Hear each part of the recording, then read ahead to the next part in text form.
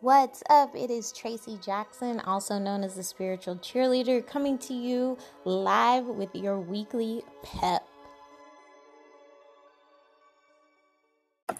Welcome to episode 13 of Weekly Pep. It's time for a love revolution.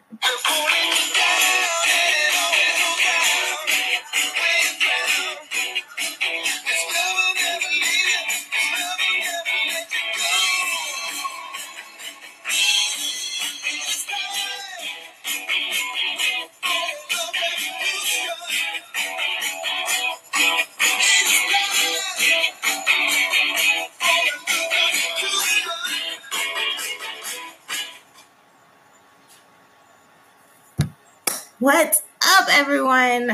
I had to play that song from Lenny Kravitz. Obviously, I do not own the rights to the song. I played just a little bit of it for you guys. But that song has stuck with me since I heard it when his album, It's Time for a Love Revolution, came out a few years back. It's something that I really and truly believe is needed right now in our world. There have been recent events that have shown that there's an intense call for love in our world. And these two incidents are not isolated. I mean, there's tons of incidents that have occurred this year that show that there is an intense need and call for love in this world. And I really want to speak to it because I don't know who is necessarily, and speak to it from a spiritual perspective, because I feel that we're called to love one another. In every single religious tradition, there is this idea of oneness, the idea that in many there are one. In the United States alone, we have on our money, we've got E pluribus unum, which again stands for in many one, and that's what our country was founded on. That's what our founding fathers really wanted to embody in this country, was this oneness. And yet we have become a country that is focused on separateness and division and differences, rather than one that is focused on what we have in common, which number one is being human, and having a spiritual experience while being human, having that spirit within us, being that spiritual being who lives on this earth to walk in their humanness. That's something that we all have in common, and yet so few out there really focus on that. We focus more on the things that divide us rather than the things that unite us. And so I really wanted to speak to that today. I really wanted to share, 5 things that I feel we need to do collectively in this country and around the world to bring more love into our world. Gandhi said, "Be the change that you want to see." Michael Jackson said, to take a look at the man in the mirror. And if you want to make the world a better place, you got to take a look at yourself to make the change, right? The change starts with us. It starts in you. We can't put it on other people to change for us. If we change, of course, the ripple effect starts occurring. But until we start making the changes in our own daily lives, we can't expect those changes to occur in other areas. So the one thing that I really have to say, starting off the bat, is hate has no place in our world. It has no place here. We have to see it for what it is. Hate is a call for love. Violence is a call for love. When we think about people like bullies, we say a lot of times, there's no place for bullies. There's no, we don't need bullying in our world. We absolutely don't. But let's think about why that person possibly became a bully. Is it possible that they grew up in a way where they were bullied? Is it possible that they grew up looking for love and this is now an action crying out for that love? That's what we have to look at. Violence and the actions that, have been occurring in our world today, they're all cries for love. They're all a call for love. I remember when I first, read a Return to Love by Marianne Williamson, and I just was so caught up with that whole idea of, either there is love or a call for love. We have to look at it that way. I just wanted to read a short portion of that book to you guys right now, because I feel like this provision is so, or this portion of the book is so relevant to what we're experiencing right now. It says, "Love is what we were born with. Fear is what we have learned here. The spiritual journey is the relinquishment or unlearning of fear and the acceptance of love back into our hearts. Love is the essential existential fact. It is our ultimate reality and our purpose on earth. To be consciously aware of it, to experience love in ourselves and others is the meaning of life." Mic drop, right? I mean, it's crazy. It's crazy how we've allowed fear, the fear that we've learned here, to take over our lives. The actions that have been precipitated against others in this world are acts that arose from fear. Fear of what that other person supposedly had that we didn't have, or fear that that person was succeeding in a way that we weren't succeeding. I mean, if you really trace it back to that, that's all of the actions that have occurred have arisen out of fear, and fear is a call for love. That's what it is. We have to remember that. One other passage that I really want to share with you from A Return to Love says it like this: "Fear is our shared lovelessness, our individual and collective hells. It's a world that seems to press on us from within and without, giving constant false testimony to the meaninglessness of love. When fear is expressed, we recognize it as anger, abuse, disease, pain, greed, addiction, selfishness, obsession, corruption, violence, and war. Love is within us. It cannot be destroyed. It can only be hidden." Right? So the fear is something that we've learned, and it expresses itself in these ways as a call for love. A Course in Miracles says it here. It says, "Fear arises from a lack of love." That's where it comes from. That's where hate comes from. Where there is no love, fear arises, and fear breeds and expresses itself in the anger and the violence and the hatred of another. So, firstly, we have to recognize that hate has no place in our world. We can't focus on that. We can't focus on,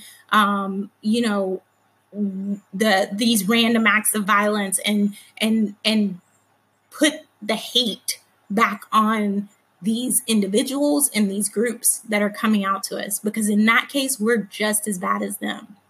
Instead, we have to flip it. We have to come from love. We have to express love.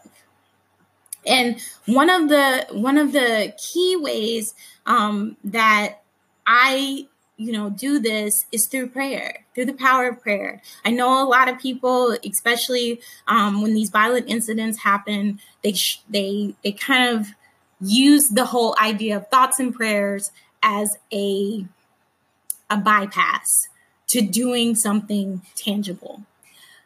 When I say pray here, I'm not saying that we're not going to do something tangible. So I don't want you to get upset at the fact of the prayer and asking for prayer here, because we're actually going to take some actions as well.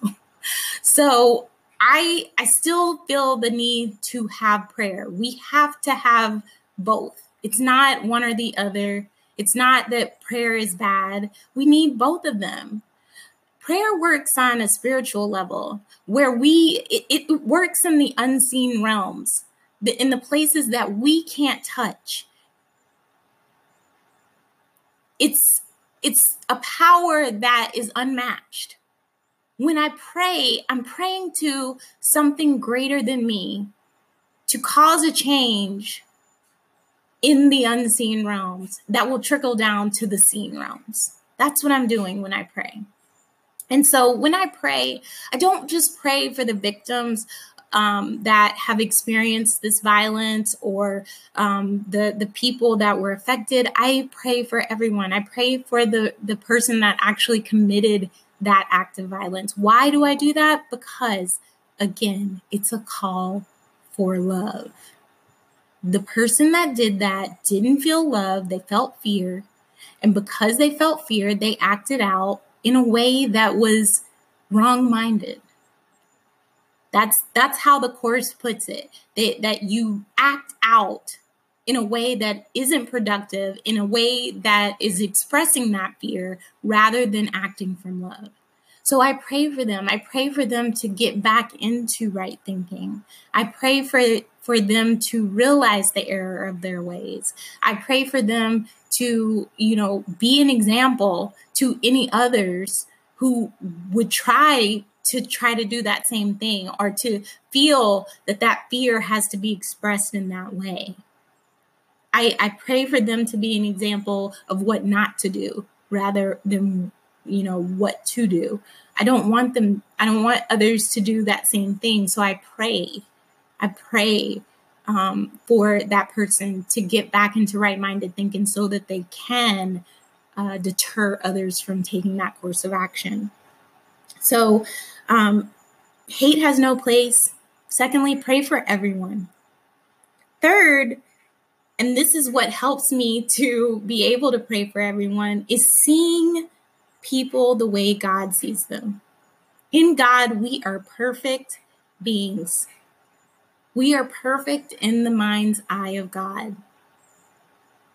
Even when we err, when we pull away, when we miss the mark, God still loves us. Our higher power, whoever that is, still cares for us, regardless of the fact that we walked away. I mean, we see it in so many various texts, from the Christian tradition, which is the tradition I grew up in. We see the prodigal son who turned his back on his father, and how when he decides to come back home, his father lavishes gifts on him, praising him, for coming back, and, not seeing the error of him leaving, but just seeing the beauty of him coming back. And I imagine that God sees us that way when we walk away from him, when we do things that are out of character, in the sense that we are supposed to be loving beings. That's what we came here with. That's who we were when we came into this world. We were love, and we piled on the fear. God sees us as how we came in this world. He sees us as pure love, perfect in his eye. And so when heinous acts are committed, when violent acts are committed, it doesn't change his love for us. I remember in the Bible, it talks about God being grieved. Like he's sad. It's not like I'm ready to bring down hellfire and damnation because this person stepped out of line. It's like any parent would be when your child strays, when they do something that you don't feel is appropriate. You feel disappointed, right? And I suspect that God might feel a little bit disappointed, but he never stopped seeing us as perfect children of God. Like, he never stopped seeing us as perfect. And so if I can see people the way God sees people, if I can see them as somebody crying out for love or somebody who is pure love, I'm able to see them the way he sees them. And therefore, I look at them through the eyes of compassion rather than the eyes of judgment. And that's what we need to focus on, is focusing on the compassion aspect there. I don't know the details and situation of the perpetrators of these heinous acts that occurred this week in Kentucky and in Pittsburgh. I don't know. But what I do know is the fact that they did it keys in that they were calling out for love. And for that reason alone, I have compassion for them. Because I've been in that situation where I felt that I'm calling out for love and I'm angry or I'm fearful or whatever. Yeah, no, I never picked up a gun. I never did that. But we don't know what their situation is. We don't know what their mental health was. We don't know their set of circumstances. And by no means am I justifying their actions. I think their actions were reprehensible. I think they were completely depraved. They were the act of a depraved mind. Okay? But at the same time, I can see that person as somebody who was crying out for love. I can see them that way. And I ask for prayer for them to help them to get back to right thinking, to get the help that they need, to feel the love that they need to feel, so that that never happens again. Next up, I really cannot emphasize this enough, of seeing our similarities rather than our differences. We have more in common as a people than we do differences. Yes, it's wonderful that we celebrate our unique characteristics, the wonderful aspects of us that are different. I'm all behind that. I love who I am. I love all of the things that have made me who I am today. You know, I feel like we all are a mix in some way of others. When you look at the genealogy reports for most Americans, we've got a smattering of everywhere. There's very few that are just isolated in one area. Like, a lot of us are all over the place. I mean, especially with African Americans, we're all over the place. You know, do I, condone what happened to make us be from all over the place? No, I don't. I definitely stand with my ancestors who had to endure various hardships and violent acts committed against them that brought me into the world today. But at the same time, I am proud that my ancestors were strong enough to allow me to come into this world. That's, I'm proud of that. And like I said, I see our similarities more so than our differences. I see in my friends who look nothing like me, I see the similarity that we have between us rather than the differences. And I think that's one of the things that we're missing. We're focusing more on what divides us rather than what unites us. I spoke a little bit about this even earlier this week on one of my lives on Facebook. I spoke to the fact of this whole idea of, conscious politics, and really being and having a concerted effort to vote based on whether somebody's a decent human being. Like, they live by, a code that allows them to be a decent human being. They're not just voting party lines. They're voting on decent human rights. Decent human rights, and there are people on both sides of the aisle that vote based on decent human rights. There are. I know there are. I've seen them. I've experienced them in my own, daily life, especially as an attorney in Texas. There's a ton of people across the aisle from me, but they're decent human beings, first and foremost. And I feel like even in this vote, in this idea of, voting, it's this us versus them mentality. Brené Brown talks about it in her book, about how, we Braving the Wilderness is the name of her book. And I'll include that in the resources along with the other books that I referenced today.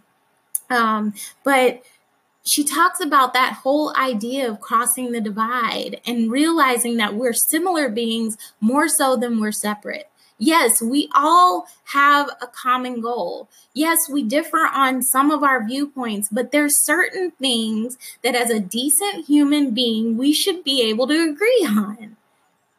We should be able to agree that people need resources and treatment for mental health. It's clear in this world that we're having a struggle with mental health.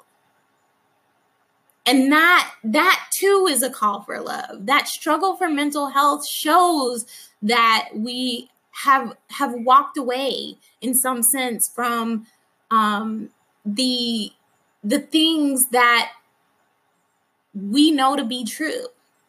When one knows their identity, there's no wavering. There's no back and forth. But when you've stepped away from your identity as a loving being, yeah, you're going to have some questions in your mind. You're going to be going back and forth. You're not going to be stable. I mean, that's just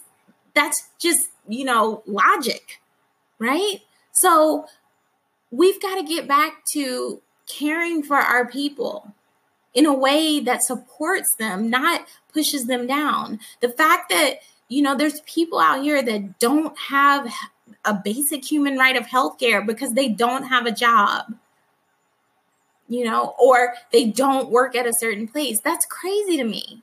That's absolutely crazy. That should be a basic human right, that if I need health services, I can go get them. And that they don't, put me into bankruptcy by going to get them. That should be something that we look to. And finally, I said it's time for a love revolution. We've got to show love everywhere. We've got to show have conscious politics in action. We've got to vote based on a decent humanness, the similarity that's within us all, the oneness that's within us all. To say, nobody needs this. Nobody needs this gun. We don't need, semi-automatic weapons. We don't need these. We don't need this. Weapons that are built for war. We don't need them on the streets. We don't need them in private homes.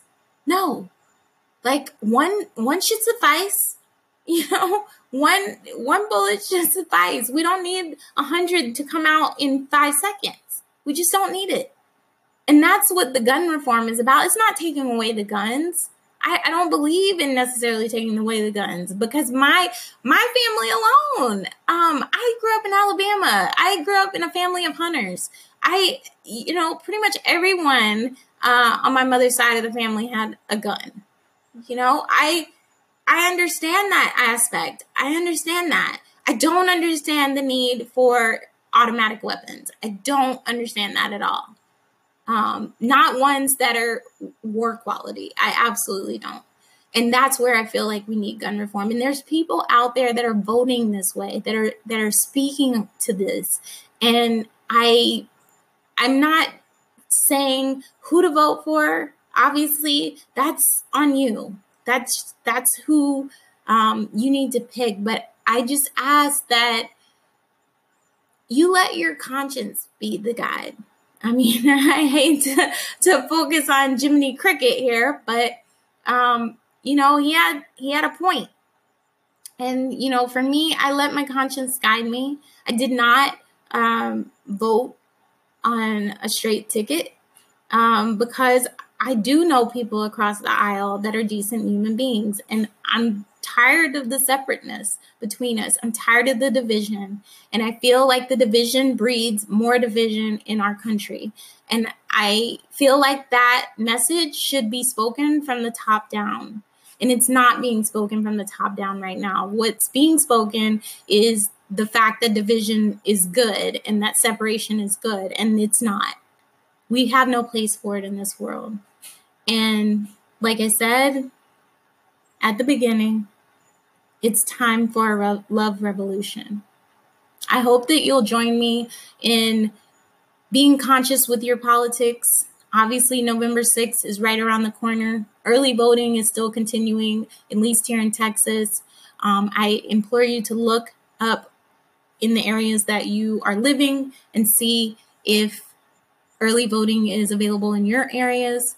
Check the times, the locations. Make sure that you have the correct identification needed before you go up. And please make sure to exercise your right to vote. It's something that we need to do. We can't just love our enemies. We can't just pray for our enemies. We have to also take action too. As I mentioned at the beginning of this, we've got a two-pronged approach. We pray and we see each other as God sees us, but we also have to take action to care for our people. We are one. What happens to my brother happens to me. If my brother doesn't have mental health resources, I don't have mental health resources. And we've got to help that. If my brother doesn't have the adequate health care that he needs, I don't have the adequate health care I need. And we've got to start being a people that are looking out for our brother and not literally saying, oh, well, doesn't have it. Oh, well, I got it, so I'm good. We are a brother's keeper. It's time for a love revolution, and it starts today. Thank you very much. And feel free to check out the resources on my page, www.tracysjackson.com/resources. Thanks so much. Bye-bye.